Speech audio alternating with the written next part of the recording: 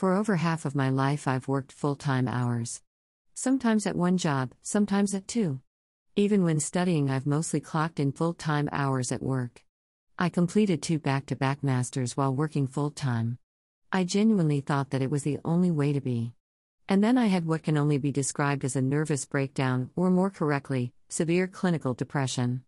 Whilst things weren't perfect in other areas of my life, even in the midst of my crisis, I knew that work was at the root of my illness.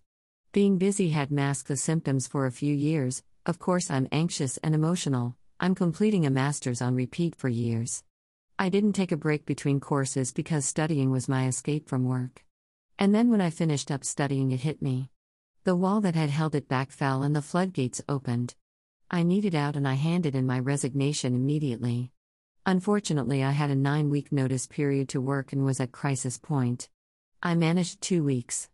The 7 weeks off work were awful.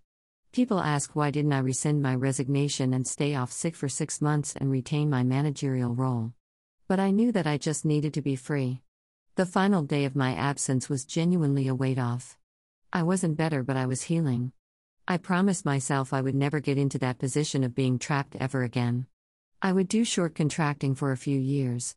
Almost immediately, I was offered a part-time contract with a manager I knew I could trust. 18 months later, I've just agreed to another 12-month contract extension. But part-time hours. Always part-time hours. Which is where the 92-day advantage comes in. Working 7 hours a day, 5 days a week for 46 weeks of the year, as is standard in my industry, means 1,610 hours a year. Reducing your hours to 7 hours a day, 5 days a week for 46 weeks of the year is 966 hours a year, a reduction of 644.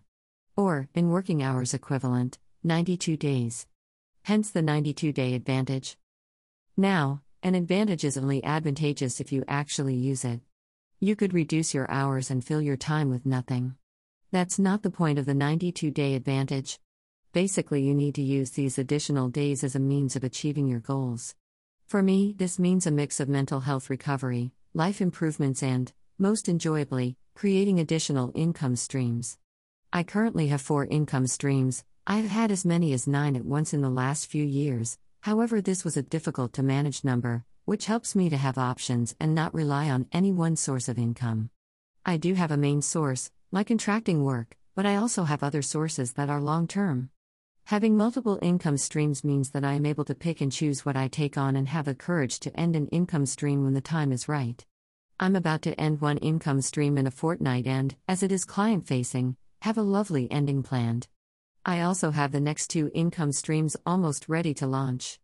92-day advantage works for me because it allows me to retain control of how I spend my working time, whilst also having the flexibility to try new things.